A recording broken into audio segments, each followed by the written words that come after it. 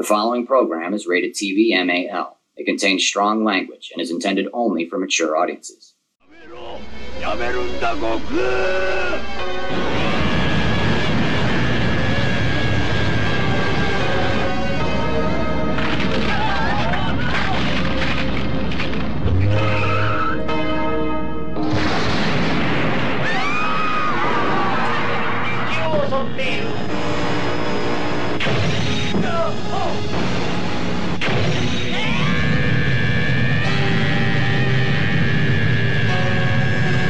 This is Sam.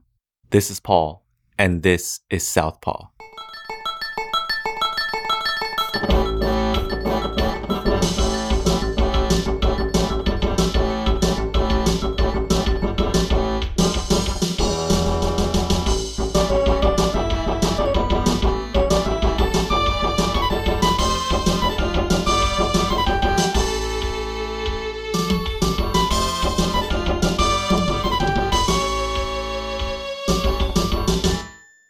So today on the podcast, we have Iman Rashid, who is a martial arts instructor, a cartoonist, and a YouTuber.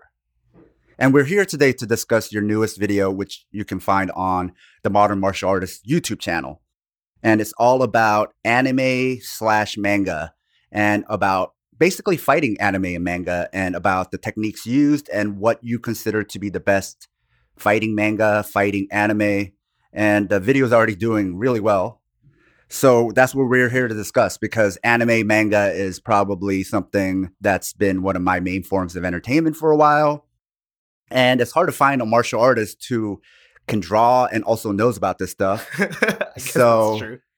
Searching the interwebs, we found you. And you're also the famous creator of one of the most famous martial arts memes, which probably somebody just jacked it from you and it blew up. Nobody knows it's yours. It's the kicking one where you're kicking a bag. And I'll share a link of his video for the Modern Martial Artist and also the meme that I'm talking about. But probably a lot of you guys have seen it where it's somebody kicking over time and you could tell that this person kicking a heavy bag is getting older because the hair is getting longer.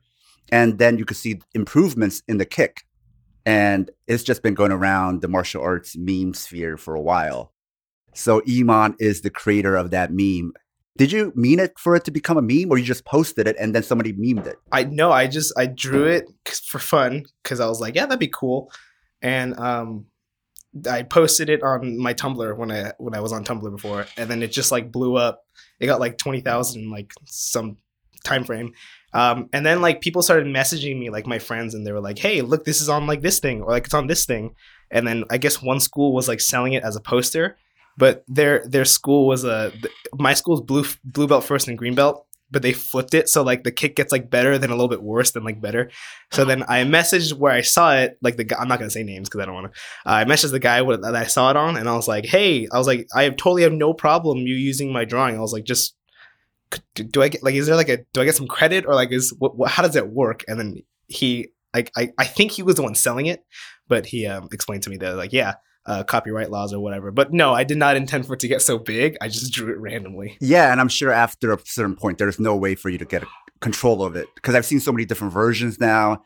There's no way you can stay on top of this thing. Yeah, and it's all good. I remember kind of being like about it because I put it up on the internet and people liked it, and I was like, well, like I guess it's good that people like it. Like I don't care. You didn't put a watermark back then? No, because it was just a doodle. It was not even like a really well made drawing, in my opinion. Like it's just like something I doodled up for fun. So how'd you get into martial arts, and how'd you get into drawing? Ooh, okay. So drawing was just always a thing. Like I guess as a kid I had and still now I had like a super overactive imagination. So whatever I thought would like be cool or whatever I draw when I was younger. Martial arts is just, I guess it's a product of just like me watching all those animes like Dragon Ball and, like One Piece, all that kind of stuff when I was younger. Cause I just wanted to like be like a ninja. Like I was like, I want to be Goku. And I started taking it when I was around like 10 or 11. Yeah. So it was anime and manga first, and then it was martial arts, not the other way around. So. I think so. I think my love of like the art and like the manga and the anime kind of turned it towards like, okay, I'm finally gonna do it. Because for a long time I wouldn't want to go into classes because I was like super low confidence. I was scared as a kid. Where do you post most of your art? Oh geez. I post. I don't know, because I'll post some on DeviantArt if I think it looks nice enough, and then I don't post on Tumblr anymore because it's Tumblr. And what else? You're not even on top of your social media game. No, you have no not idea really. what you're doing. I just like You should have 1 million followers by now, and you just blew it. Oh, sure. So in your video, you broke down what you consider to be the best fighting martial arts animes. So let's go in the order of the video then. Oh, okay. So what was the first one? It was Teppu, right? Sure. Yes. You made the video. Yeah, it was Teppu. So I keep forgetting the list. So let's start with Teppu. So what made you like Teppu? Well, I like MMA a lot. I'm not particularly like I don't particularly excel at it because grappling's hard, and it's like people think that MMA is just like you take the grappling and then you take the striking and then you just like put it together and it's like 1 + 1 is 2. But it's not. It's like super complex. Like just you're in guard and then now someone's hitting you and it's like I can't guard sweep now. So I really like MMA. I think it's awesome. And if you're like really creative and you're like your systems, you can be a pretty good fighter. But just I don't know. Just reading Teppu was cool because the art's really good. Like the motion and just how the artist is portraying like certain strikes. And yeah, it's they use a lot of actual knowledge that I would look at and either be like, oh yeah, this is stuff that I used, or if I see something that I've never done, I would try it, and then if it worked, I'd be like, okay, cool, it works. If it doesn't, I'll usually kind of like experiment with it and see like, okay, I think it's like my lack of practice, but nothing they really use is like superhuman or anything, in my opinion. Like maybe some people hit harder than most, but I think it's possible for people to round kick someone and break a rib, like that's totally doable. It's just really difficult. But yeah. I'll put links to all the manga as well because manga and anime is pretty accessible online. Yeah. So whether you Google it or I link it, you guys can find it. And I think that's part of the reason why they're so popular online because it's the most accessible. Whereas, stuff on HBO or Netflix or all this other they're behind paywalls. They're really hard to get a hold of. Whereas manga and anime, you just go on Reddit and you can probably find everything. It's like everywhere. Yeah, you could also get it for free on like Crunchyroll as long as you're willing to put up with Whereas HBO, you have to either subscribe to that HBO Go or like you said, there's a paywall. So I think that paywall forced kids online to be like, these like American, paywall TV shows. I'm going to watch all the free Japanese that I can find online. I guess. I feel like you could if you find the right site, you can watch whatever you want for free online. As long as you're okay with like being on like sketchy websites or like just not having a really streamlined process of watching it. I think anime and manga is way easier and way less sketchy. Probably. I guess so. Yeah, there's so many sites like manga sites and everything, Reddit, that you can just read it on. And the cool thing about a lot of the manga sites is they do the manga that doesn't have an American version, like an American official translation. Yeah, it's like fan done. And so it's not even like you're competing against an actual legitimate product. Yeah, no. I mean, have you guys heard of Team 4-Star? No. TFS, they do Dragon Ball Z Abridged. No. You never heard of Dragon Ball Z Abridged? Abridged? No, I haven't. Oh my god. Okay, so Dragon Ball Z Abridged is this like show that these guys named Team 4-Star, they dubbed over Dragon Ball as a joke like 10 years ago when they're like, oh, it'd be funny if like, it was like this, and they would make jokes about it. And then it got so big that like their production like went like super, like a lot, like super, it became like really good. And then now they're like they're like famous because they did Dragon Ball Z Abridged, and it's actually like, in my opinion, it's better than Dragon Ball because it makes it all concise, and it's also funny, but they have to keep everything like canon, like how Dragon Ball Z goes. So and it's super funny. So it's and like Funimation, the people who like officially dubbed Dragon Ball, that at least is what I've heard, is like they really don't like Team 4-Star because Team 4-Star is like in some people's opinion doing it better than the dubbers. So it's like you can just take that, or it's crazy that what the fans will make and like what kind of organization it becomes. Is that one on YouTube? It's on YouTube. It's all nonprofit though, so they don't take money for it, but you can just watch it on YouTube, and it's hilarious. I mean, season 1's not, season 1 is kind of hilarious because it's like very old humor, like LOL XD, but like season 2, 3 is much more like they're like, in my opinion, they're like comedic geniuses. They're super funny. So do they cut out all the stuff where like they're hovering in midair and just giving these long monologues in between the fight scenes? Yeah. So, or at least if they are giving monologues, because they still keep the character of everyone pretty intact, it'll be funny. Like I don't know, like like Perfect Cell is supposed to be like this whole. He's like, yeah, I'm perfect, and this is that, and you hate him as a watcher because you're like, oh, he's so like arrogant, and like I just want to see him get taken down. He's trying to destroy the world. But in the Z version, he's like much more arrogant, like as a real person. So he'll just be all condescending and just say stuff like they'll be like, oh, excuse me, Perfect Cell, and he'll be like, oh, it's Mr. Perfect Cell, and they just add all these funny like characteristics to it, and they do a good job. I definitely recommend checking it out. So let's go back into your background. So you started out at 10 with karate. Yeah, 11. Yes, 11. Yes. What kind of karate? And did you stick with the same karate the whole time? Yeah, so I'm actually teaching at the same dojo or studio, I guess, that I started when I was 11. So it's a style called American Tang Soo Do. It's the Chuck Norris style, It's the Korean style. Yeah, it's a Korean style. So I don't exactly know why it's called karate on our banner, but I think it's because it's like super similar to Shotokan. I think that's what it is. Like it's Shotokan with like Taekwondo kicks. Like that's what Tang Soo Do is, I guess. Because if you read and watch a lot of Japanese martial arts, anime, and manga, especially the MMA ones, they predominantly focus on karate as the striking background. Yeah, I noticed that. Even so, a lot of the philosophy in the Japanese style MMA, manga, and anime is karate focus. Like even though the character learns boxing and Muay Thai, their strategies, their footwork, a lot of the stuff they do is still heavily influenced by karate. That's pretty much the KSKM manga. Yeah. That's pretty much what that is. Like it starts with karate and then it just like super evolves, but there's still like in the corner of like the storyline, it's like, yeah, there's still like karate in there. It's like all about the basics. So when you watch like Teppu, her background was karate. Yeah. A lot of the people came from karate. Do you think they stay true to the karate philosophy? Like there's certain things they talk about with like lunge punches or with footwork. Do you like recognize a lot of those things? I think it's just like really, maybe it's because it's so streamlined. Like it's very to the point. Like this strike hurts the most, and this block blocks up, and this block blocks sideways, and it's like it's I think it's the simplest to like kind of comprehend, I guess, and to generate that power versus things like Eskrima or like Kempo or something where it's like there's all these tiny movements that you have to practice, and then you have to read people's energy and be like sensitive and all that kind of stuff. Versus I think karate is just kind of like, yeah, if you hit them really hard, it totally works. So not saying that it's like a simpleton martial arts or anything, but I think it's just it's the most like chunked, I guess, like even the language in Japan is like all the language are like syllables.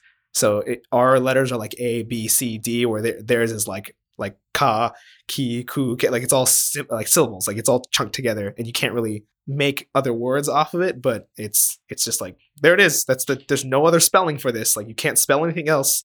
If you watch American TV shows or movies about MMA, their background or their fundamentals is usually wrestling, and then they learn jiu-jitsu. That's their framework. Whereas all the Japanese stuff I've read or watched, it's like karate and then boxing, and then they learn the wrestling and the jiu-jitsu and whatever. So they have a different lens how they approach it. Yeah, that's interesting. Even Holy Land has like one of the main characters is Shogo, and he's karate. Yeah, I think even like what is it? The dude, who is he? The charisma guy. Oh, Masaki. I think he was a karate guy first. Yeah. So if you watch a lot of these, they're very much karate and boxing heavy. Yeah. Teppu, actually, if you're just getting into manga or you've never read one, Teppu's a good one to start because it's actually short. Usually manga is like a bazillion chapters, and it started like 20 years ago and it's still going. So it's like so intimidating. I will warn people who are starting Teppu. I think some people get turned off in the beginning by it because some of the characters are not inconsistent, but like I think they're already very established, but you don't know why. So it doesn't really introduce you to any characters. It's just like, here are the characters, and they're all talking already, and then you're like, oh, I don't know what's going on, and then people get confused. But once you get past that, it's pretty it's pretty cool. It's a good manga. And then when you read manga, you got to remember to read right to left. It's not left to right. And otherwise, it's the same rules as American comics or graphic novels, and then always pay special attention to the translators' notes. They always do a good job. If there's like a cultural thing you might not get, a lot of the translators do a good job about explaining all that stuff. I hate when they put like nakama and it says like nakama means friends. And I'm like, why don't you just put friends? Yeah. It's ridiculous. But I think sometimes they have to do that because there's some kind of wordplay joke. Because I think Japanese, from what I gather from just watching the anime and reading the manga, there's a lot of jokes that are based around how words sound. Yeah, also. it's a lot of situational and like reaction word comedy, I guess, which is I don't think it's funny anymore. I think it was funny before, and now I don't like it. The thing about what you said about Teppu, I think it comes off like that because I think it just ended abruptly. I think whoever the mangaka or the author, they were thinking about going much further. Definitely felt like the first story arc, and then it just ended, right? Because usually with these kind of manga, they kind of introduce you and you don't know anything, and then through flashbacks, they kind of reveal more. Whereas it just ended. If you look at the Reddit threads, everybody's like, what? It just ended. I guess so. Or maybe because I wasn't reading it when it was like coming out. I started reading it when my friend, so my best friend Todd. You should totally. I so want you guys to meet him, by the way. He's exactly like me. So my best friend Taj was like, yeah, read this manga. It's called Teppu. It's about MMA. And I was like, oh, sick. He's like, it's really short. It's like 30 chapters. So I think I was already expecting it to end after 30. So I think I was like mentally ready. But I guess for people when it was coming out, they're just like, but okay, bye. But those 30 chapters took like several years too. Really? I don't know. Yeah. I think the fact that it was kind of like that it didn't explain everything and it kind of ended abruptly, even though it did end the story arc, I think that's what makes it good. Because it makes it atypical. Dude, yeah, because like the character is very flawed. And her rival is the typical anime manga kind of character who's like, I'm not good at anything, so I'm going to be like the person who just works their way up. I believe in myself, I can do it. Yeah, exactly. And you usually have that person as the main character. And in this one, the author was like, that. We're going to go with whoever usually is the bad guy. We're going to make them the main character. Yeah, it's funny because even in the thing when they meet like the three, like Natsuo, Karin, and the other, or like meet the other three, like Yuzuko, Renge, and like the trainer. The good guy, or like Yuzuko and like the nice ones are like, yeah, we'll be your antagonist. Like I think they use that word actually. Do they say antagonist? Like we'll be the antagonist. So I remember just looking at it. I'm like, this is so interesting. Like the protagonist is the one with like less moral value. Yeah. Like the one we should be rooting against. But I guess that's what makes it. That's what makes it what it is. Yeah, she's also kind of the school bully. Oh, totally. That's so interesting. Yeah, she's the one that's like, this person's strong and like, can anyone like defeat her? So yeah. Yeah, so that's what made it very interesting. But at the same time, it's not like other animes or mangas where the hero is like this, what they call a Byronian hero, where it's like they're the main character, but they're evil as You'll see a lot of anime manga like that where they're just like killing people or maiming or raping, and that's the main character. Oh, wow. Yeah, there's that whole genre too. But she's not like that either. She's somebody who's still at her heart is a decent person, is a good person, and has just like a lot of teenage angst. So I like that they didn't go so far to make this person evil. They're just like a punk. She's just a punk. Yeah, like everyone, I guess, especially when you're maybe, I don't know, maybe when you're a teenager too, like you're just more susceptible to just doing bad things because you don't know what to do. Well, if you want to talk about, normalizing of really awful behavior, like one of the ones that you mentioned as a notable mention, KSKM. Dude, yeah. There's a character in there who's Pedro? a serial rapist, like a Pedro. male rapist. Not like they attempt to rape, they rape. But he had successfully, like in the beginning of the chapters, was like raping all these dudes. And he becomes one of the heroes. Yeah, later. But it doesn't mean he stops raping. That's so true. Yeah, he still tries to molest Minoru, and like that's the running gag. The running gag is he's always trying to rape the main character. That's such a weird running gag. And even the main character's like sensei, he's the total awful, like criminal bad person. Wait, are you talking about the one who always eats dog food? Muto, right? Yeah, the strongest guy. Yeah. Yeah, he's. That shit in his mouth is dog food. It's dog jerky. Wait, I did not know that. I think it's to say the character's like an animal, just not maybe. Yeah, he's but like a dog is such a weird comparison. But so that's a kind of a theme, and also a lot of problematic like Japanese manga and anime is like these god awful heroes I and guess shit. so. I had to give up on that manga because you recommended it in the thing, and I read a couple chapters, and then when it was already kind of making me uneasy for a Uh-huh. while, and Oh, then when it dude. started getting to the rape, like, I this get is you. it. I can't My- do it anymore. My best friend was the same way. I recommended it to him, and he was like, "Dude, I can't read it." And I was like, "All right, I understand." But I just skipped the fights. I skipped the fights, and then when I read the fights are so beautifully drawn. It has some of the best artwork I've seen, actually, compared to probably all the I'm other kinda mangas. skeptic that is it actually drawn or is it like CG made? Because it's so it's like photorealistic. Yeah. You know, like it's too perfect. So I don't know. Maybe the artist is just really good. The art is really realistic and well drawn, but the fight scenes themselves are not realistic at all. Like Holy no. Land or Teppu or even Hajime no Ippo, I think they're much more realistic. Yeah. They're drawn more cartoony. This is drawn more real life, but the fight scenes themselves are like not realistic. Somebody grabs you by your collar and you just punch their forearm and just break it. It's like, that's not going to happen. No, this is what will happen. If you punch that hard, their arm won't break. They'll just lose their grip.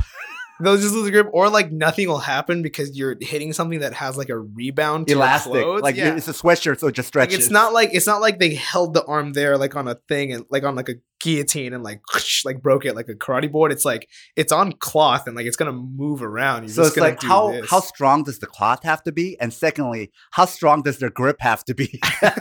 It's so secured on there that you could just punch and break it. You know what's funny is a lot of people actually argue about like certain weird physics in anime and say like, oh, it's because of like aura and like their energy or like the key, I guess, that like changes things around. But I'm like, yeah, I don't know, man. No. I don't know. Or like, you guys ever heard of Ruby, Oh yeah, that was a YouTube like kind of Mr. Teeth? CGI series, right? Yeah. Oh, I love Ruby. And like It looks like video game CGI though. It doesn't look that good to me. it's the fun fact about Ruby is it's made by, you guys know Monty He had a YouTube channel, right? He had a YouTube like a short series called Dead Fantasy where he took all these like models of video game characters and he made them fight each other, and the fights were like so well choreographed because I guess he was a martial artist. That's what I heard. And like he animated and it was so well done. And like if you check it out, like if you watch like 2 seconds of it, you'll be like, oh, this is awesome. And he got so big that like he became famous like on the internet. And then later they gave him his own show Ruby where he kind of uses his chosen like kind of like video game 3D animation to animate, but like some of the physics, all in my opinion, they make sense. But it is pretty far fetched. Like, oh yeah, like I don't get why like when they launch this, it launches the girl in the air, but when she does it like in this moment, it doesn't. Like it's like situational, and then they're like, oh yeah, it's because of like aura and like their like power. So I let it slide just because it looks so good.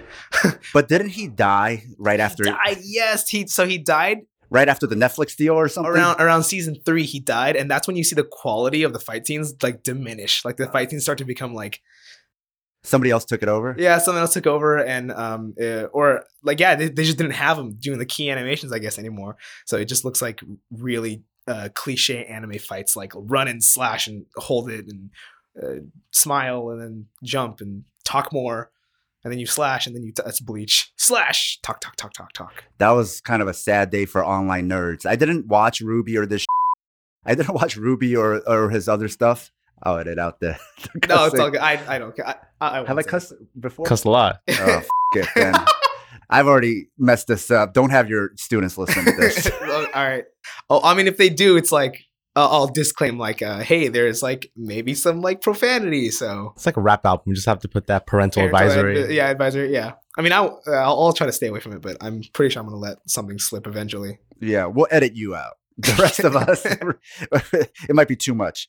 But what I was saying was, it was like a sad day where I wasn't even that aware of his work. But when he died, all the internet like nerds just started freaking out. Yeah, there was actually a moment where he died, and then people were messaging, I guess, the co-director or like the producer or something who was like really good friends with Monty, and they were like, "What's gonna happen to Ruby? What's gonna happen to Ruby?" And I guess it happened so much that she was like, she got mad and she was like, "Everyone, shut up! Like my friend just died, so like be quiet." And then the internet was like, "Oh, I'm sorry."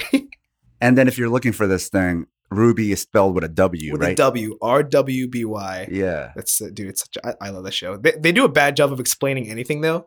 So in the beginning, there's a whole thing about semblance and like no, not semblance, about like dust and like the crystals and fire and water that like they'd never ever explain ever again. And then when other things happen, you're like, why didn't they explain that? Like, why didn't they explain that stuff? Why did they explain this stuff that like doesn't matter at all? This is what happens when animation comes homegrown from YouTube. It's just YouTube logic. Well, no, I think RWBY's good though. Like it's definitely a fun show. Yeah, I don't know if I would call it good, but it's something. You can find it on Netflix. Yeah, I mean, though. I guess it has its flaws like any show, but I definitely liked it. Good fight scenes and good, really well written characters and dialogue. So yeah, Let's go to the next one you covered, Holy Land. Holy Land. Which is, I'm surprised that they never made an anime of it yet. They have made live action I stuff. think I covered Kenichi and then Holy Land, but I'm down to talk about Holy Land. Yeah, let's just go in whatever order. All right, whatever. I don't care. There's no order. Yeah, Holy Land. That's awesome. You watched the K drama? Did you watch it? I watched like a couple clips, but I didn't have time to watch it. No. Yeah, they're long. And that's As they should. Holy Land is one that Paul had recommended it, but then I think I finished it before him because by the time he had recommended it, he didn't get to all the middle chapters where it gets really angsty, and he's just like, there's like 10 chapters of just depression. Yeah, he has to get over his initial like. It's like Evangelion. I always pronounce it wrong. Evangelion. Yeah, it's like for like the longest time he's like, I don't want to do it. Yeah, everybody with severe depression online love Evangelion.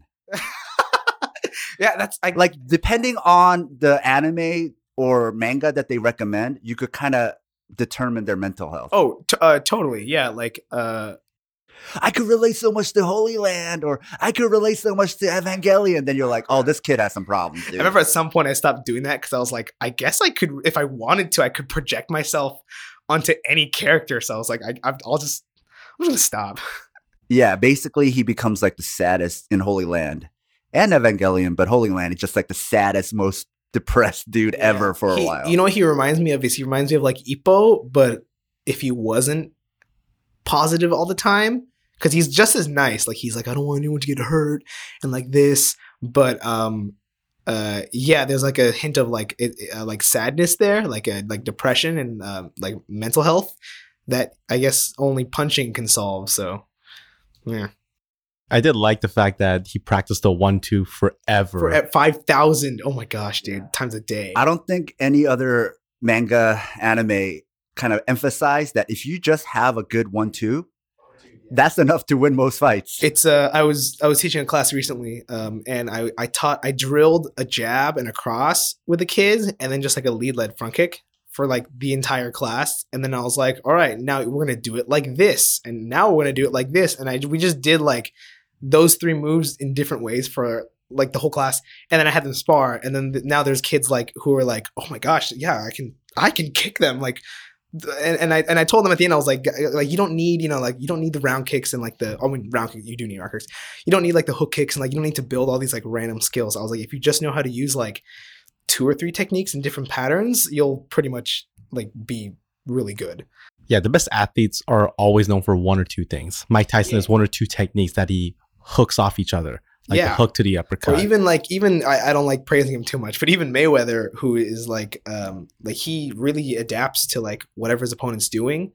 So, like in boxing, it like I said, it can become complex and strategic, but it's like you use your hands to punch. There's only so many ways you can punch with your hands, right? Like there's probably a lot, but he adapts and then he makes it work, I guess, with the point system. But I don't know, like you said, it's the professionals, they know their basics and then they just use it in different.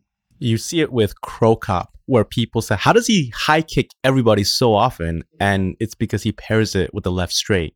And because it's all coming from the same side, opponents never know which one is going to set it up because he has very few tells. So if you put your hand up high to block the kick, he'll just go with the left straight. But if you lower it in order to try to parry off his punch, then he'll just throw the left high kick. So once you have just that kind of weapon down, you can get a bunch of people to buy into it. You see it now with Dominic Reyes in the UFC. He gets everyone with that. Like, I'm gonna throw the kick. Just kidding. Here's a punch. I'm gonna punch you. No, I'm just kidding. Here's a kick. I'm not too good on fighters. Like, but even like Senchai, I did a video on that was a video before the one I did recently, right? He only does like a couple things. Like he'll front kick, or he'll whatever punch, or he'll like grab your leg, and then like off of the leg grab, he only does like two things, right? He just like grabs your leg and punches you, or he kicks you, or like he'll do like a sweep, or he'll do like that cartwheel thing. But it's just one of the four. And then like while you're deciding like which one is he gonna do, he's like, yeah, I'm gonna do the one you're least expecting, you know. And like he just reads their movements. That's pretty much all it is. Saenchai is a famous Muay Thai fighter. For those of you guys who don't know, he's awesome. If you look up his name on YouTube, you'll find a lot of great highlights and clips. He does a sick kick where he handstands on one arm and then kicks the guy in the face. It's awesome, and I'm totally gonna try to do it on my next thing. You know, if you've been listening to our podcast for a while, right? Me and Paul get into the weeds with MMA. We've been watching this for so long, and also training, but actually from reading martial arts and MMA manga and watching some anime that is related to it, because before I wouldn't watch that stuff or read that stuff. I read other stuff like, Full Metal Alchemist, or which is like, also really good. Like regular, popular anime, not so much the martial arts ones. But once I started like paying attention to the martial arts ones, I realized how much the culture influences fighting style. So I actually learned not so much technique, but how a country's culture shapes you as a fighter. Because one of the problems that Paul and I have discussed a lot is when Japanese fighters or Korean fighters come to MMA, or even in kickboxing, but in particular MMA. First of all, their wrestling isn't that great. And also their striking is so repetitive. It's very like easy to predict what they're going to do. And they have a lot of early success, but then for better or worse, they kind of cap out at a certain point, which is just the 1-2. Like so many of them just relying on 1-2. But the reason they even got to the UFC or got this far was because their 1-2 was better than everybody else's. Oh, wow. Like a lot of the American fighters, when they do a 1-2, it's not as straight. It's kind of loopy because they don't focus that much on it. They're trying to like trick you out. They're using other strategies. So if you look at the boxing system in Asia, the way they rise up the ranks and the testing to even become a pro, they test your 1-2, they test your basics. There's so much about the basics. So for better or worse, it makes them really good at the basics. But then at the same time, now it makes sense to me why they cap out later, because culturally they were so reinforced with the basics that at the highest level, when you have to do more advanced stuff or more tricking stuff because everybody else knows the basics, they have a hard time adapting. And I get it now. It's because the culture kind of emphasizes the basics too much, and it kind of hurts them at the highest levels of prize fighting. Yeah, that's true. I mean, like basics are good, but when you try to follow the basics too much, it's like, well, what if you have to make adjustments? Like you're gonna be bad at making adjustments. There you go. Yeah, like if for your situation, right, if you're teaching kids or for self-defense, you don't need anything more than the basics. I'm talking about just the highest levels of prize fighting where you're trying to fight for millions of dollars. Like most people will never be there, so they don't have to worry about anything beyond the basics, right? And that's another problem in itself, trying to learn advanced shit too early. But now it makes sense. Like I think there is this Eastern philosophy is like, you don't need anything more than the basics. And when you get to the UFC or you fight people from Europe or Thailand or America, you're like, yeah, you do. You need some other shit. Yeah, creativity. There's like personality too, like tenacity. There's all that kind of stuff. I think when Sam mentions about creativity and basics, I saw that come to life when Tenshin fought Horiguchi, because Tenshin will have that creativity at the highest level and he's able to adapt on the fly. And Horiguchi has that karate background where he comes in, darts in, and now has very strong fundamentals. And Tenshin won that fight, but you got to see that play out in real life. Like, how would that work? And it was almost like a rehash of when Kid Yamamoto, rest in peace, fought Masato back in the day. And then you saw, well, how is the MMA guy going to adjust against the better and more decorated kickboxer? So it's interesting because all four are Japanese. So you got to see that cultural difference play out as well. One of the interesting things, though, about Holy Land is the emphasis on the 1-2, which I thought was great. Like I had never seen something where it shows that's all most people will ever need, just the 1-2. And then he learned like a front kick or something. And it was a round kick. Yeah. Was it the round kick? Yeah, I believe it was a round kick. Yeah, because he did the 1-2 and then he would like shin kick the guy in the temple. Yeah. Yeah. And so he got to like one of the highest levels in just street fighting from just those three moves for a while, right? Yep. And then the way they talked about like your environment or the clothes you're wearing, how that affects fighting. But overall, I wouldn't say it's the most accurate or realistic fighting manga. It gives a pretty good perspective, but that's just like one country and one guy's perspective. Like, I don't know how much research he did, but like some of the stuff I would read, and I'm like, no, I've definitely been in a fight where that didn't happen, or the person didn't react this way, or like something, you know. So I don't know, but it's the only one out there that's that to that degree of like street fighting, I guess that at least I've read. So No, Holy Land's not perfect, but when you compare it with KSK, where you have a rapist who essentially looks like the creator to Pepe Le Pew, and say like, I want that guy, but I want him to be a hero too.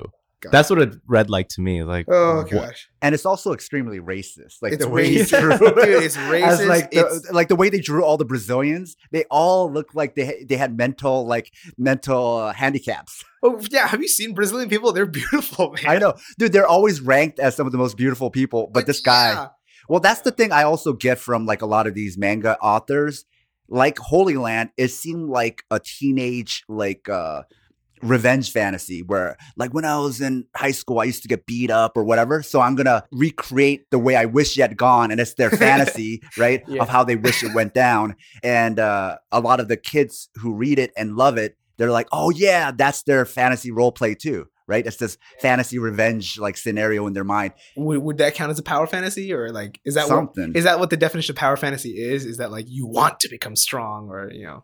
Yeah, and that's a thing you'll hear often in most anime and manga. So always like, I want to be strong. Like you don't see that often in American stuff, but they're always like, not even the best fighter. I want to be the strongest. And then that's where I find Teppu interesting, where she's like, I want to lose. Yeah, Or even like, Baki. Have you guys watched that? yeah. I want to know defeat. Like that's so crazy. Baki is so good because it's so bad. It's probably the least realistic. It's Yeah. not even in fight scenes, just the story, the way they actually have bad anime acting. Like it's just bad in every way, Pretty which bad. makes it so good. I love Baki. It's great. Yeah, it's great. It's so like in my mind, I'm just like, yeah, only a person who is like insane and like a really good fighter and is like so like okay with being in danger would say something like that. Like, you know, like the guy who gets when his hand gets cut off and he's like, I've always wanted to punch without a fist in the way, and he punches him. Like, yeah, only he would say that, you know? Yeah, the first episode, the guy survived the electric chair. Yeah. It's like, and then it was like 5 minutes in. It's like, if you could survive the electric chair, what kind of fighting style is gonna beat you? Hey, what's gonna defeat you?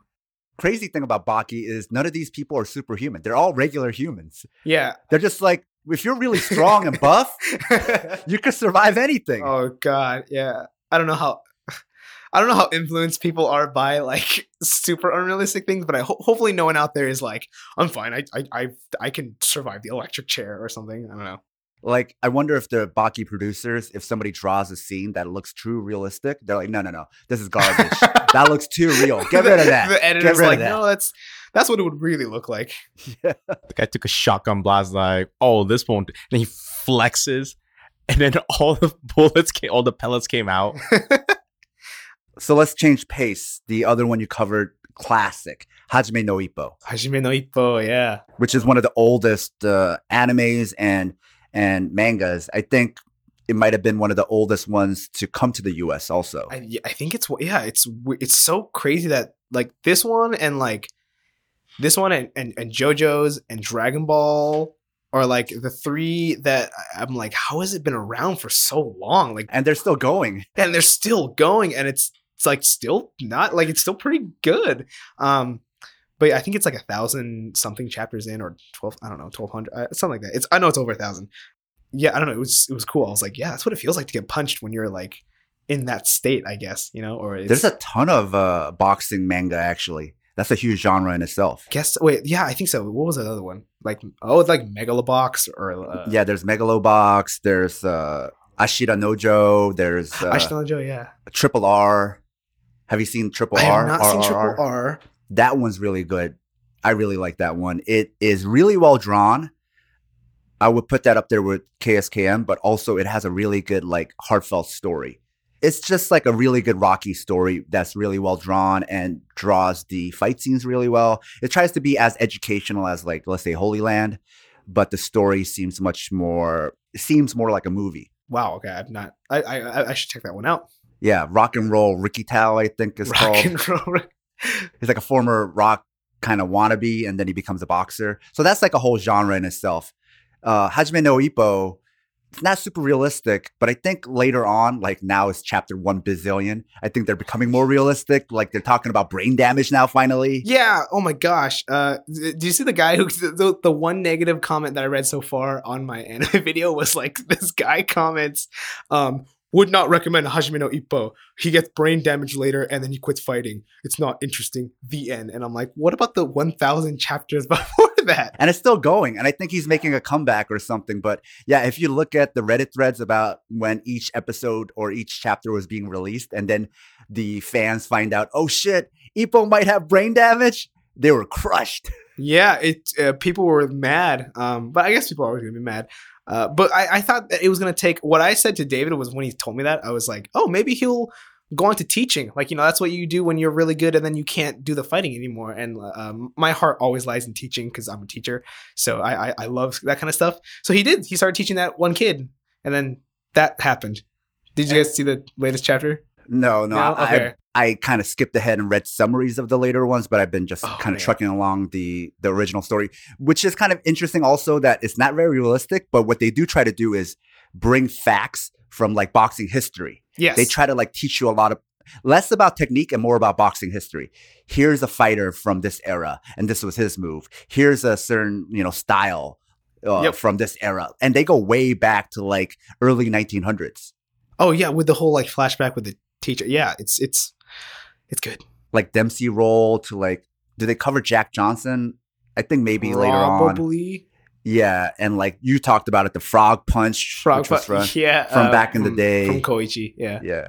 Yeah, because Ippo's been around for so long, I think a lot of kids, when they grow up, they have that as their first introduction to boxing. When I was a kid, it was either that or Slam Dunk. And because Slam Dunk had more complete chapters, I was like, I'm just going to get it. So I got into basketball really early as a kid because Ippo was in chapters and people already borrowed it at my local library. So I was like, I'm just going to get into Slam Dunk. So I was into basketball for a long time. And I didn't get into Ippo until I was in like middle school and high school. I was like, oh, this is cool. I don't know why I missed out on it so early. Yeah, same here. I remember, well, I guess I remember looking at it and I was, it's kind of closed-minded of me, but I was like, the art style looks kind of like the characters, like the Ippo characters don't necessarily look cool, like the designs, they look like kind of like dorky people in a sense.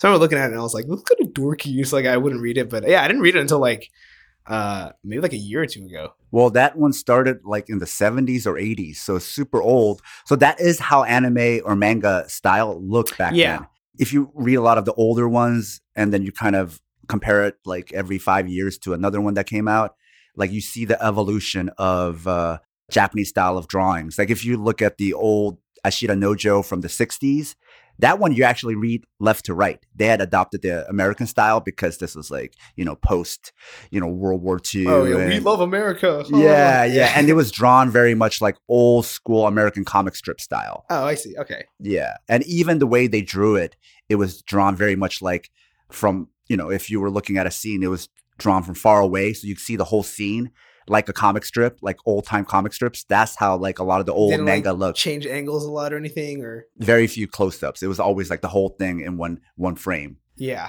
So yeah, it's evolved over time. But Ippo is kind of a, the classic manga character versus Teppu, right? Like Teppu is the opposite of what Ippo is, where Ippo kind of sucks and then he just kind of over time gets good and he has like this can-do, super positive spirit, Yep. So if you ever want to be uplifted or like see a character that's always just positive and never gives up, like Ippo is the guy. He's such a nice. Sometimes I'm like, how is he so nice? Like, jeez, stop being so nice. It's hard to be in a bad mood if you read Hajime no Ippo. Yeah, and it's a lot of fun. And every character's fun too. Aoki and like all those guys. What's outrageous though is his coach is probably the worst boxing coach in history. Like Ippo is getting his butt kicked like in every fight, and he never throws in the towel, or at least the ones I read. It's like in real boxing, you would throw in the towel at this point. And it's like, no, Ippo, don't be a wuss. Keep going. They're like carrying him over to the corner in between rounds. Like, wake up.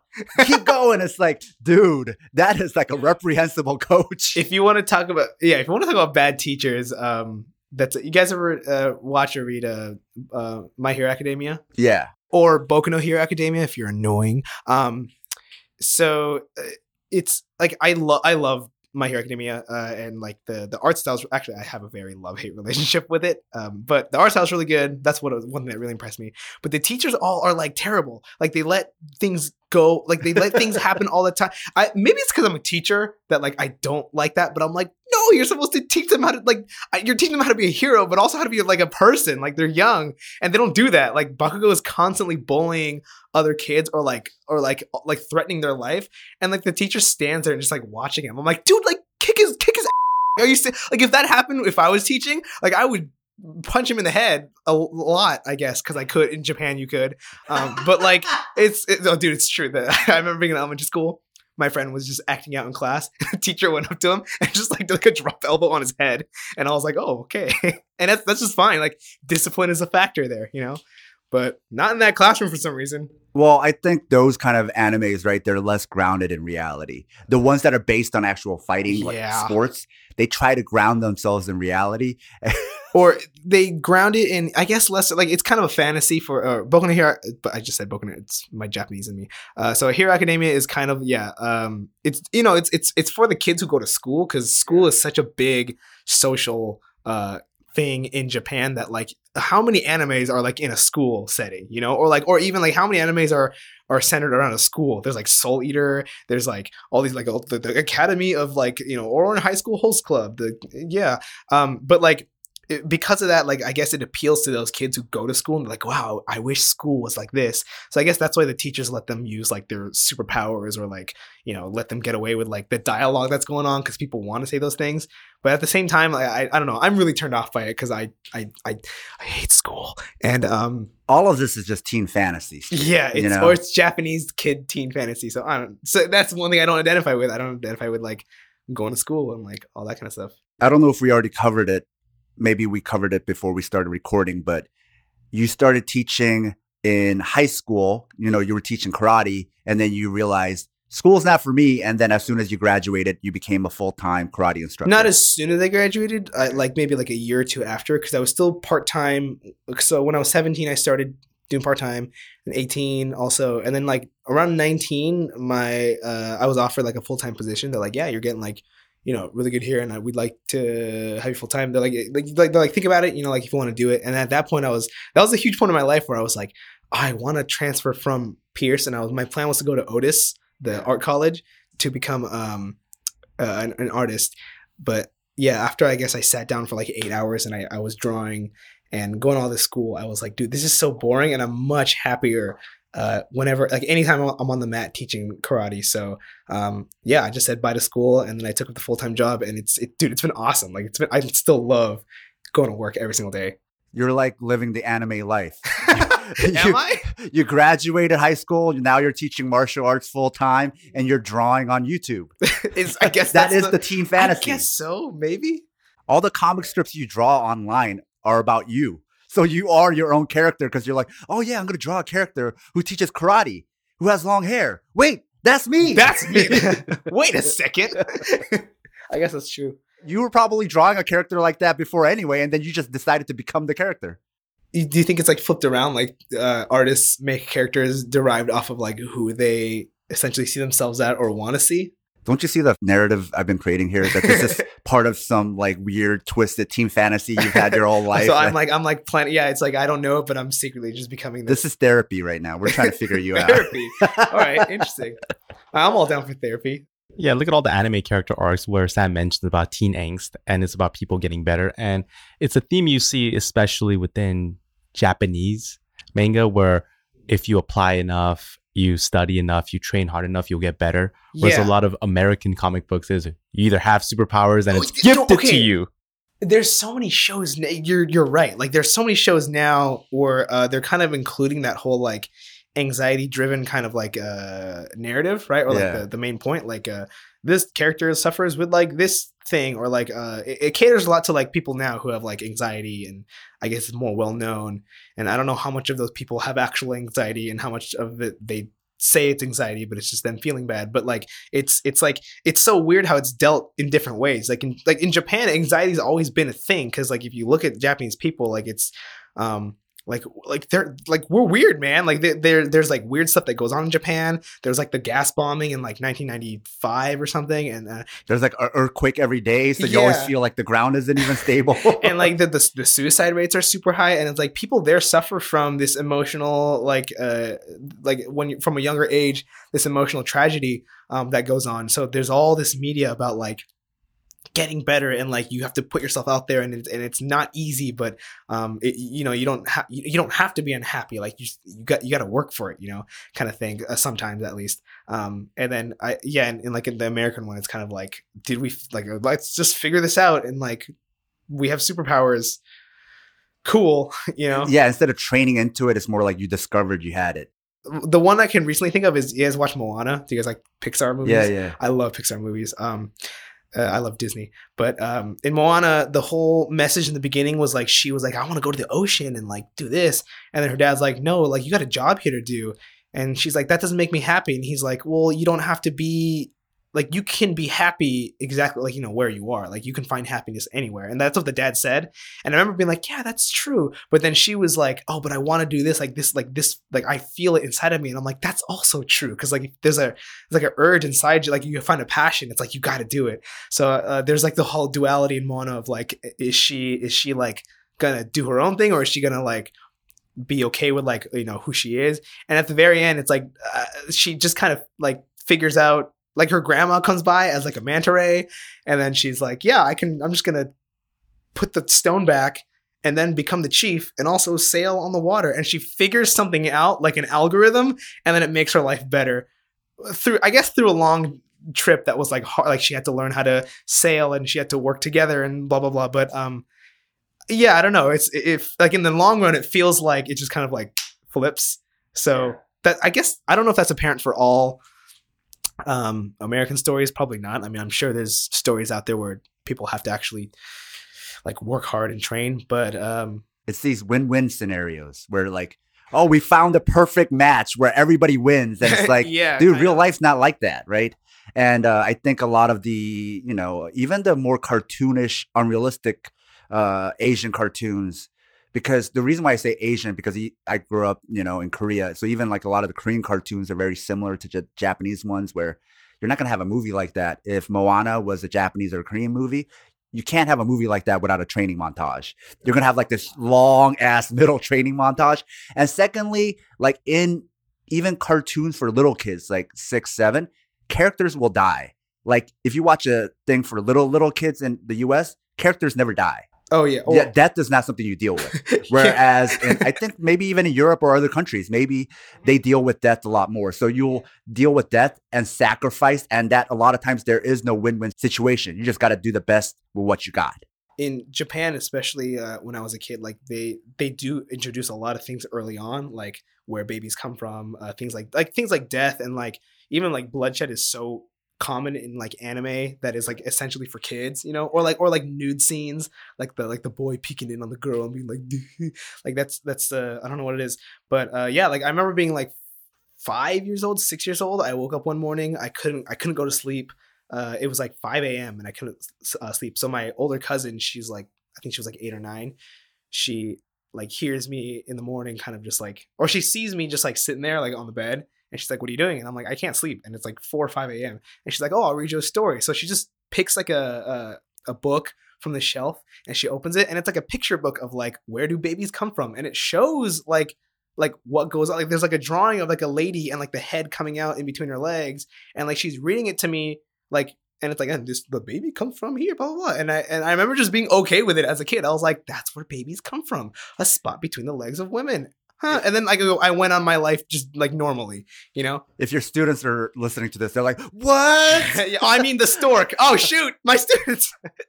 Yeah, even if when you mention My Hero Academia, Academia, whatever. Hiroaka. Some people call it Hiroaka. Because he gets superpowers, but he still has to train. He does. He has to train really hard for it. He has Takes to him a clean the year. beach. It's like, here, this beach And is even dirty. after Go he gets clean the it. power, what's awesome is that like he uses it and then it destroys him, and he's like, "This solves nothing." Like he's like, "I have to still like train this power." So it's a good like hard work kind of a motive that they kind of put in. Yeah, the power he gets reminds me of Shazam. Where Oh, he Billy can, Batson? yeah, he can only activate it for a little bit, and then he has to go back to being who he was. I'm so excited about the new Shazam movie. So excited. So let's go on to the next one. Kenichi, the Mightiest Disciple. All right. So this one is the least realistic out of the ones you mentioned. Yeah. And I remember I watched this like years ago, and I was like, I can't watch this. Man, That's it's what I so said. bad. That's what. So Taj was the one who introduced it to me, and I would just constantly rip on it. And he's like, "Dude, it's just watch it with me. Like, come on, like you don't have to hate everything." And I'm like, okay, fine. And it was still a good show, but definitely not realistic at all. So why did you put it on the list? Because the Seikuken, like that's actually like the best thing ever. The whole thing with the bubble. And actually the artist for Kenichi, he actually did a series before Kenichi where it was exactly just Kenichi, but it was like a realistic version. So he actually took the story and like no one had like superhuman strength. It's just like all this stuff was the result of training, and it was actually better. So I don't know why they didn't publish that one, but The other weird thing about Kenichi is instead of being an MMA fighter where you mix all these like kind of more realistic combat styles, Kenichi mixes every weird like weird woo-woo like mystical martial art to become like the ultimate woo-woo mixed martial artist. Yeah. Every energy martial art there is, Yeah, he's learned them all. He's like an OC like that you make when you're like 15, like you're, not 15. Oh, maybe 15. Like it's like my character is like he has this arm guard here and he also knows kung fu. Like that's like the addition that you put. Like he's like that character. Like he just What did you say? OC?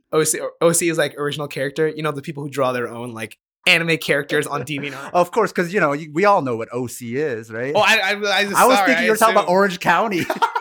No. Okay, so for the viewers who don't, OC means original character, and you know, Listeners, not viewers. oh, listeners, sorry. I forgot that no one can see me, so I can do this. Yes. I just flipped off the microphone. And you keep tossing your hair, but nobody can appreciate it. Oh, you're right. Well, they can like feel the energy. Like they're like, I'm The getting aura. Yeah, they're like, I'm getting aroused and I don't know key. why. Hair energy. Hair energy, exactly. I lost my train of thought. I'm so ADHD. Anyways, yeah, not realistic except for the Seikuken. Explain what that is. So the Seikuken is like so sei means what does it mean? Hold on. It means like system. And then ku means like air or like sky or air, so like the airspace around you. And then ken is like control, right? Or like to conquer. So it's basically like you have full control. You have full control and awareness of the airspace around you. So in the manga, they depict it, or the anime, they depict it as a little bubble around you. And then you can't, it's like your area. And if someone comes into that area, or if someone strikes your bubble, it's like because you like feel it come in, like you're able to block it. And I'm doing this with my hands, but they can't see me.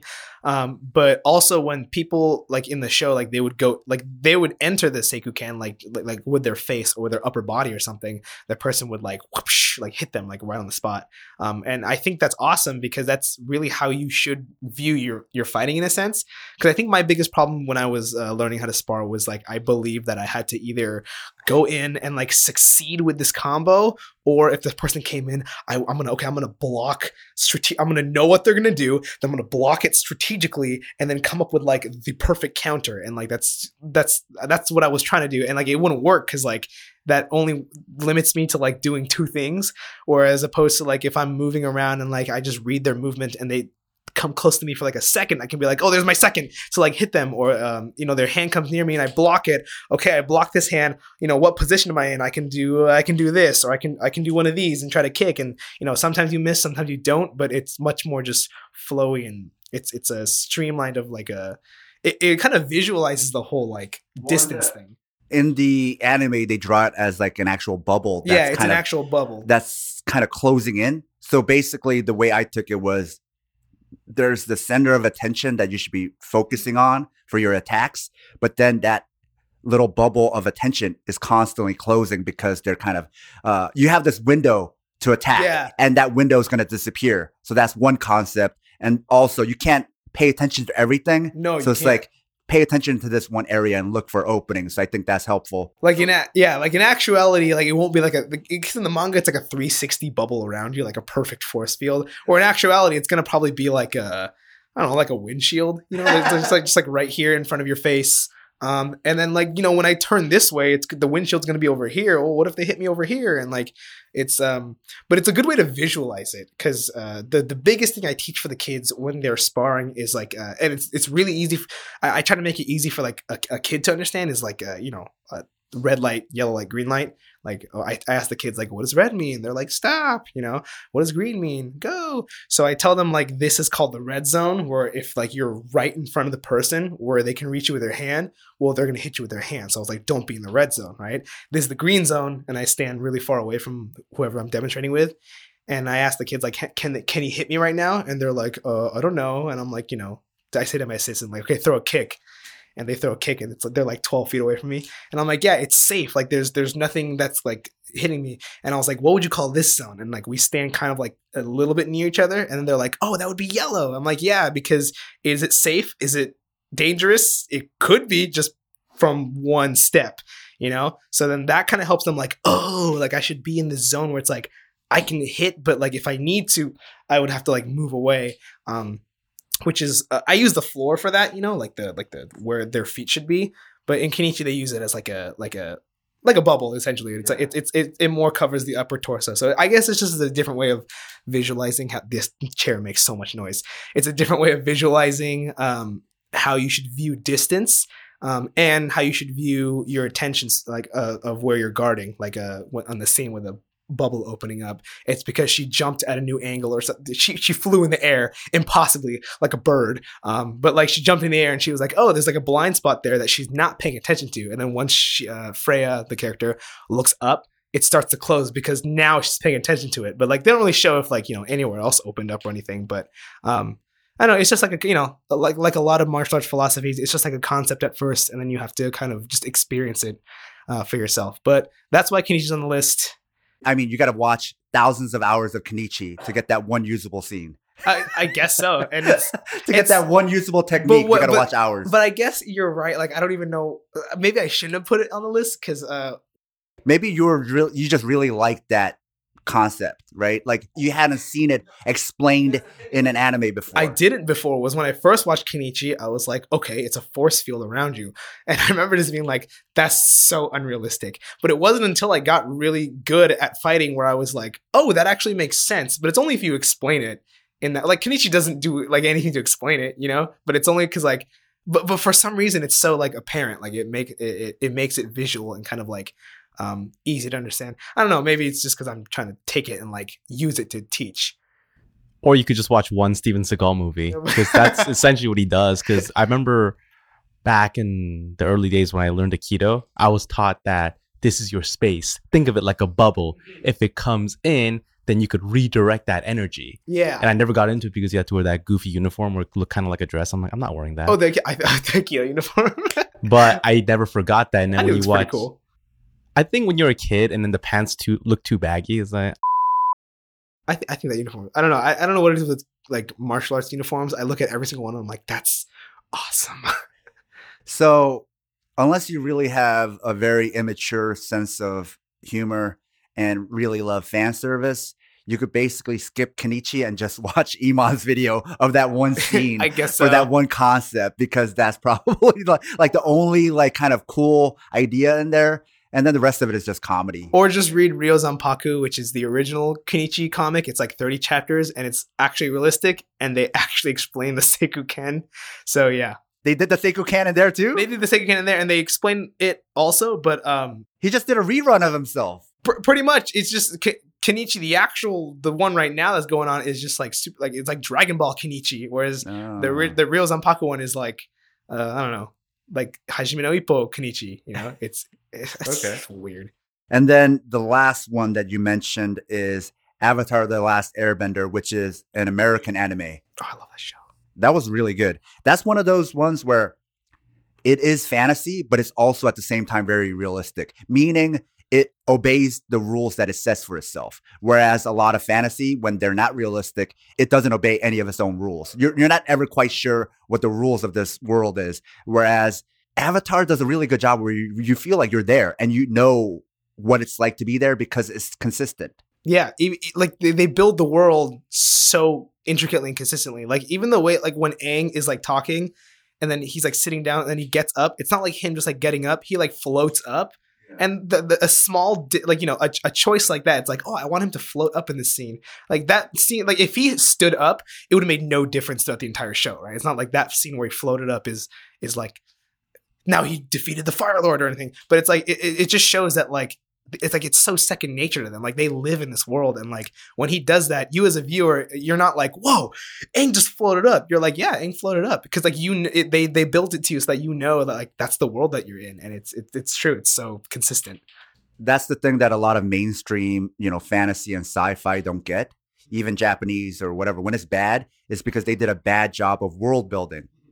And when it's good, they do a good job of world building. Like I've had arguments with people about superhero movies where like it does a shitty job of world building and it doesn't make any sense, right?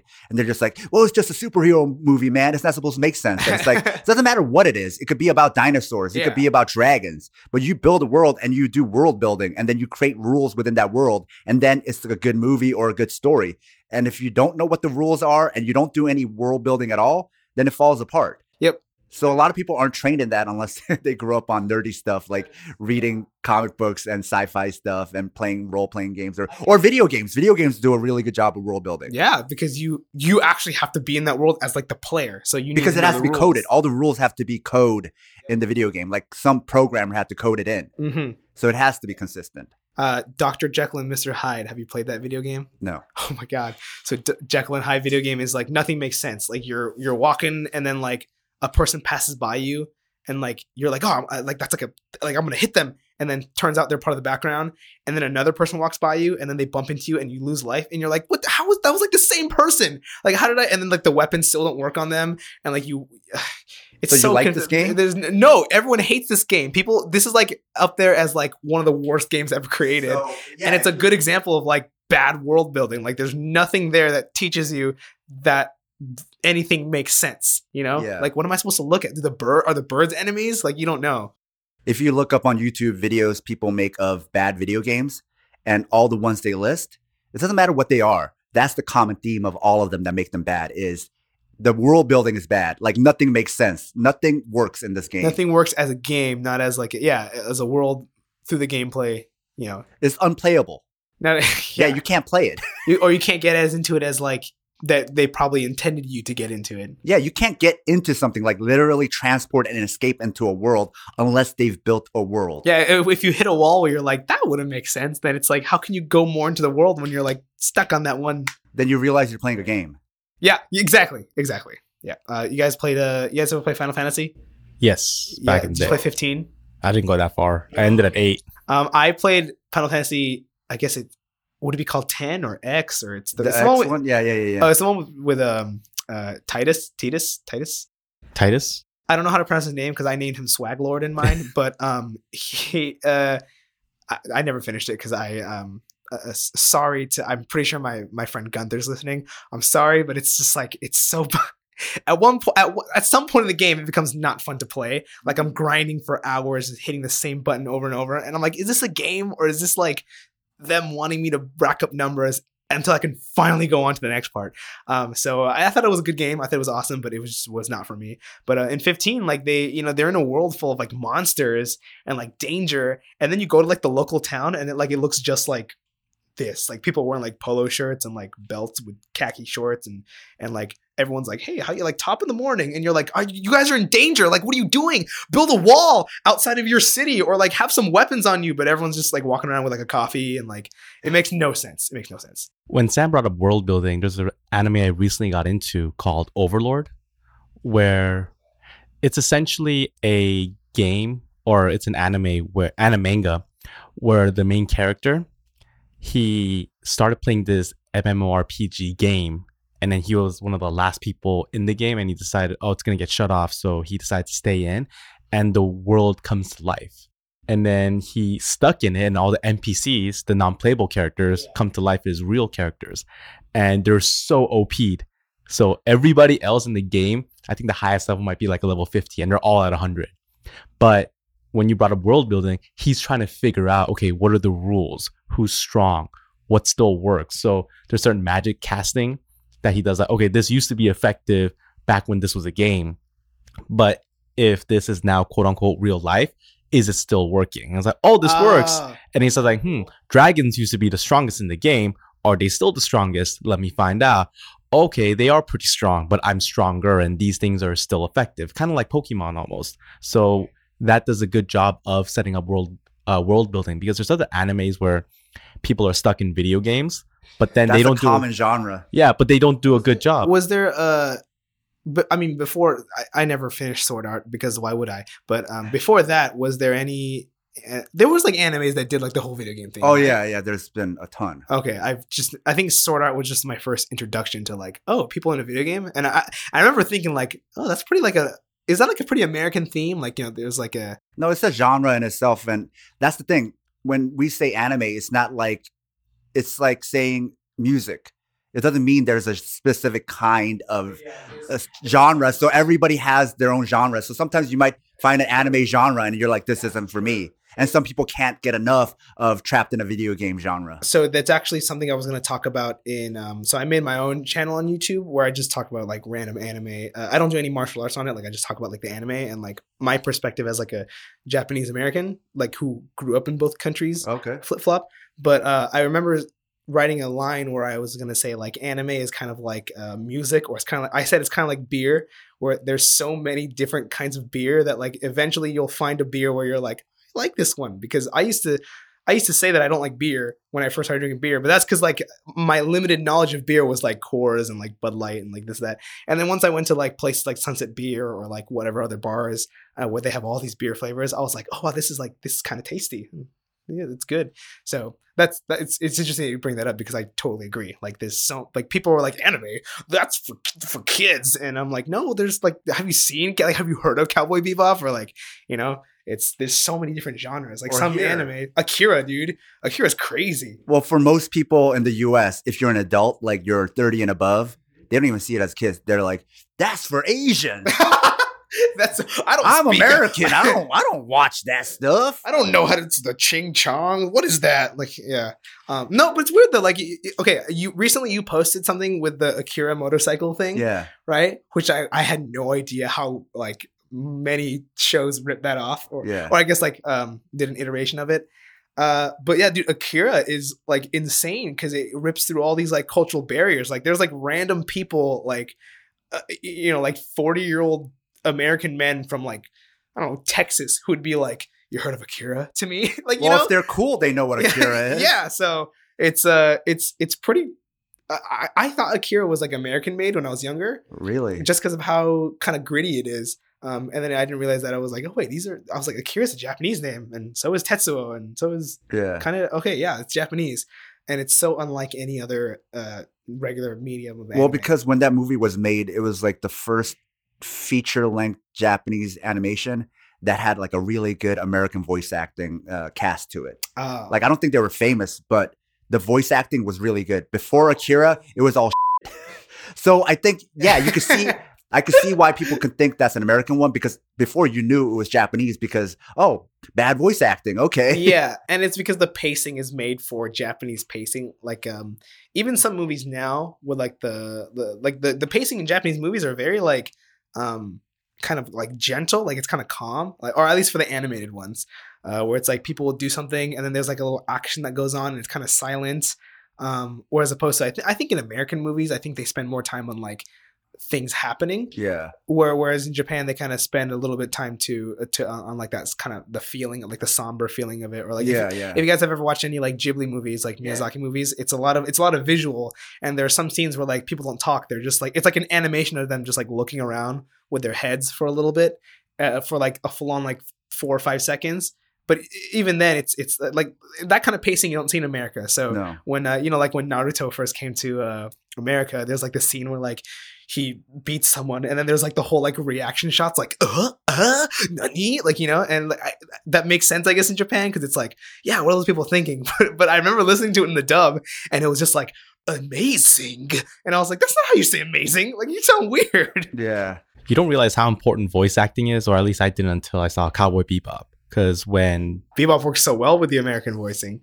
because I think the actor that did Spike, he got famous off of it, and then he does a lot of voiceover work now. And wasn't it Steve Bloom or who voiced Spike? I think it was Steve Bloom because I just remember he was in Logic's album, The Incredible True Story. Oh, really? Yeah, What? that was him because they intersped it with him talking to his crew and they're on the search for paradise. So when he mentioned Akira and voice acting, it's so important because when you have bad dub, it's really I was like, is that really what they're saying? I'm looking it up. Oh yeah, it was Steve Bloom. You look at One Punch Man and the American voice actor, he's fantastic too. I have not heard it in English. I just heard I saw a clip, I think. And yeah, I thought it was pretty good. He's like kind of just like calm and like, Well, they're both good. The Japanese one is really good and the American one is really good, which isn't common. Usually one is good and one is bad. my next video I'm talking about dubs versus subs. So I'm listing all these animes that are good in both. And you got to sit down and think That's about rare. it. It When is it's both rare. good at both. Like there are times where I would be like, yeah, I like this better sub, or like I'll be like, I like this anime better dub. But there's like a few animes where I'm like in the middle, and that is impressive to me because I think if you get me to think that, where I speak both and I can kind of like understand both, to like hit that middle point is like, wow, they like kind of like it's balanced. They're on the dot, you know? Yeah, that's weird because I prefer Dragon Ball Z dub Yes. Oh my god, thank you. because So much I just better. grew up with that voice acting and Vegeta sounds really cocky.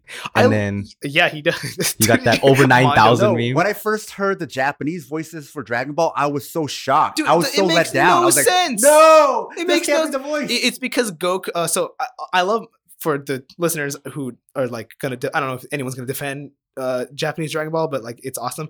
Masako is like the voice actress for Goku, right? And she does a really good Goku when he's a kid, because he's a kid. He's like, I'm Goku, and he's like innocent and like fun and like blah.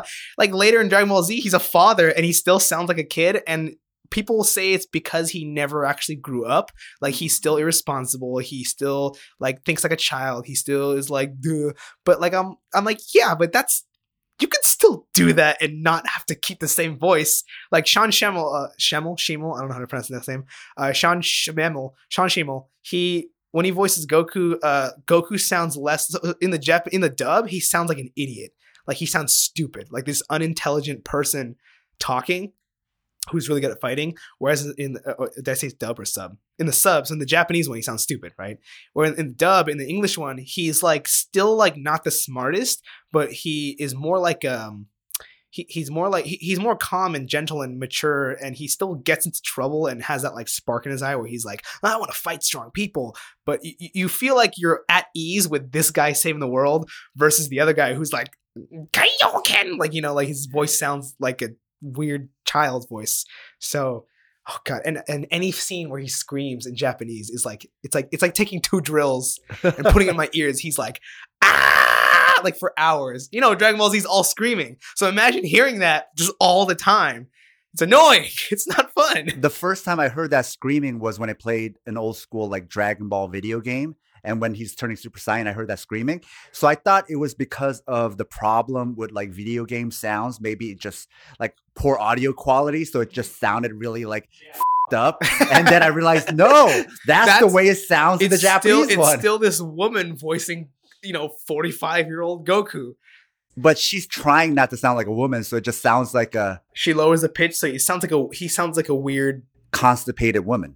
Yeah, I thought when I first heard the Japanese voice, because I did grow up with American Dragon Ball first, and then when I went to Japan, I saw like I watched the rest of it. When I heard his voice, I was like, that's Frieza, and then because it was Goku's voice, and I was like, no wait, that was Goku just talking, and Frieza sounds different, and I was like, what is Goku's voice just like a child's voice? And like even I was a kid too. I was like, how old was I? I think I was like 10. 9. I wasn't even that smart yet. And like, if a kid can think that, like, why does he sound so stupid? Then why would you think that it's okay for like the rest of the audience to think that? I don't know. 俺はスーパーサイヤ人だ, you know. And then I asked you if you ever started checking out Meguru. Did you ever start reading that manga? No, I have not.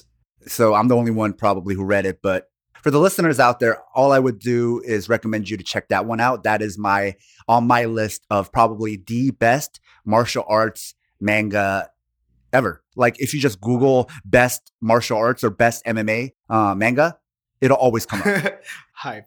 And also, it has some of the most realistic drawings. It's so well drawn. That's why it takes a while for each new issue to come out. Like, I caught up with it fast, and it's been going on for years. And now I'm just like, when is he going to get onto his like third tournament? You know, it's taking forever. But it's really good because they also don't just cover the basics. He's learning like really intricate, like for instance, Brazilian Jiu-Jitsu. He's learning like Berimbolo instead of just like, oh, we're learning the close guard, like really advanced stuff. He's learning those kind of things. Like one of the guys, his name is King of Leg Locks. And one of the things he does is the Imanari roll, which you're just seeing now in MMA, right? And it was already covered. And then he was talking about the counter to that roll. So whoever draws it, I think they must train and be very knowledgeable. One of the reasons I heard about it was because it was always being mentioned in MMA message boards and like blogs. And usually MMA guys don't like that kind of quote unquote kid stuff, but even there with their like skeptical eye where they want to shit on it, they couldn't. It's so fucking good. Like one of the scenes in that manga that I think is so a good way to teach the 1-2. It's probably being used. I haven't seen it yet. Is to make sure it's a straight 1-2. They have them stand right next to a wall. Wow. So when they throw it straight, and if their elbow flares out, they hit the wall. So what? So I'm totally using that. I'm totally using that. In my and next also class. to make sure that if they're doing a stepping jab, to make sure they step directly forward, they have to line up with the wall and just step forward and just jab like that. So the main character comes from a karate background also, but they have to catch him up fast on boxing. And so like this character just spends like 6 months just on the 1-2 against the wall. And so he just throws it so straight that even against guys who have longer reach, he's hitting them first because they're like kind of looping. So he gets to the face first. Wow. It's probably the most realistic. It has very few scenes where it's like, you know, like even the way it's drawn, nobody's like flying around. But it also shows you the systematic world of Shudo in Japan. It's like school. Everybody starts and has a rank and then they work their way up. And it's like this whole kind of very advanced feeder system.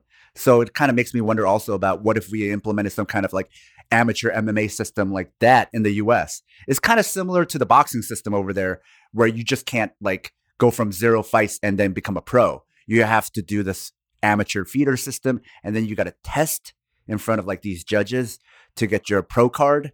And so it's it kind of makes sense though in Japan. It's like such an academic like a study and exam system. They even include that into pro combat. There's all these exams and rankings, and you got to work your way up, and you got to study. And oh, that sounds so. So I would recommend that one. Actually, just to list off a few more. Yeah, I'm looking at the pictures right now. So list off a few more. He mentioned Megalobox. I would recommend Triple R. There's an old movie called Sword of the Stranger, which is a feature-length animation with some of the best sword fighting I've ever seen. You could tell they did some kind of motion capture where they had real people acted out and then they drew over them. And then another one, I don't know if it's still on Netflix, but another really good one is called Moribito, which used to be on Netflix. I don't know anymore, but that's really, even though it's fantasy and there's mystical stuff happening, it's still kind of very grounded in reality as well. So I'll recommend that to our listeners. But there's one more thing I wanted to ask you about, which is on your Instagram, you're doing a lot of martial arts tricking. Yeah. It's everything that looks really cool in martial arts that doesn't work at all in a real fight. But it's competitive, right? They have competitive like just tricking tournaments, like where you just do like power moves, and then there's also like it's all the acrobatic stuff of martial arts. Yeah, but also it's like people have, if you want to compete and do well, you can't just do martial arts. You have to mix in the breakdancing and the gymnastics and all those. You ever heard of XMA or Hyper? Yeah. XMA is basically all the flashy stuff that Yeah. doesn't, and then Hyper is they just systemize the XMA. So it's like, and I've done a competition before too, and those guys are good. Is the best one or the biggest competition the Red Bull one? That's like I don't know about the Red Bull because those are just like those are, I think it's just like tricking, like you do tricks and you do corkscrews and you do all these like moves in a row, like you float together. And I guess I don't know much about that, honestly. Like I follow those athletes, like at least some of them, and I watch them do their crazy stuff.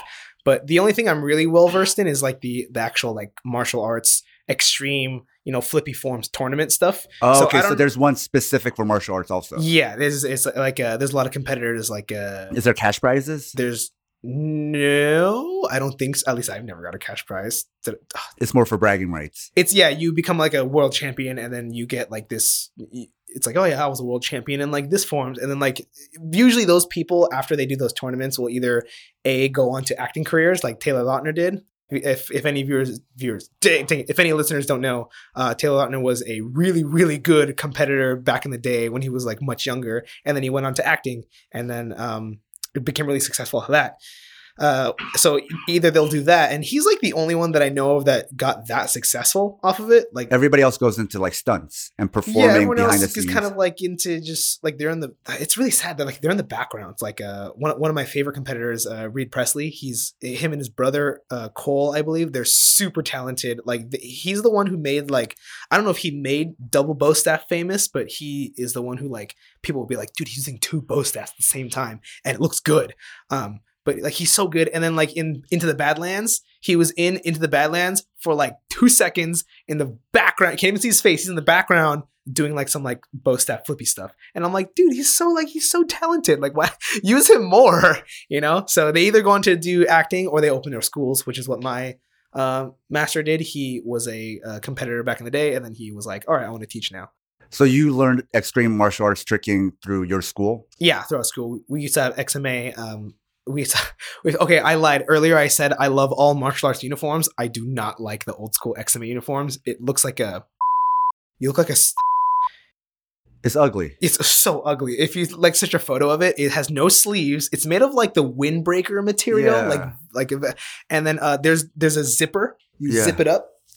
And then there's the Velcro that goes around your neck that chokes you until you die. And there's no belt. It's like a buckle, and it looks super ugly. No one likes them. The pants fall off really easily, and it looks really ugly. But we had formal XMA classes where you had to wear those uniforms. You had to learn like the chop punch, flip here, land, like do all that kind of stuff. And then that's where I kind of got into tricking because that stuff looks cool. And I'm an anime nerd who's like, oh, backflips are cool. And and then I just got really into it. Like it was really fun.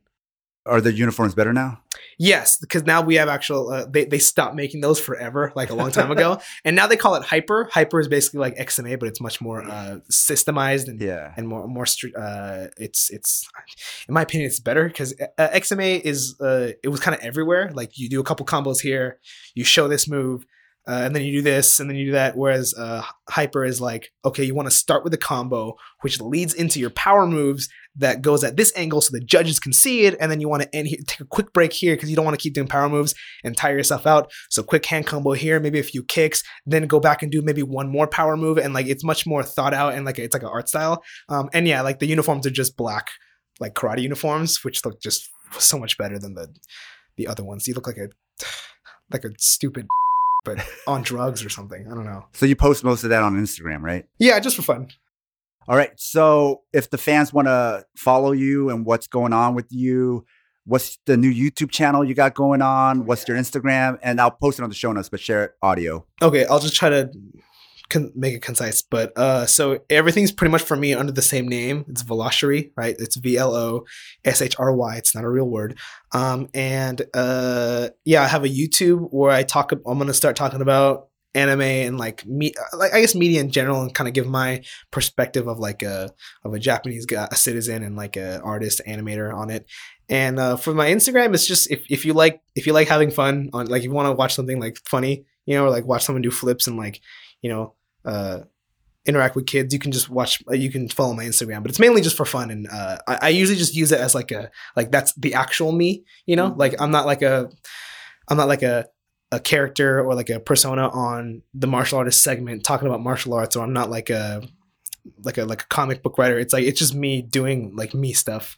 And then usually I'll kind of boost like random stuff through it, like, oh, hey, I'm doing this video, so come check that. So I guess it's a good way to like follow what I am doing. But yeah, that's pretty much it. And then just keep watching The Modern Martial Artist. I debut once in a while on that. That's where I talk more about martial arts, as opposed to my other channel where I just talk about like anime, cartoons. All right. Well, thanks for coming in. No problem. Thanks for having me. All right. Those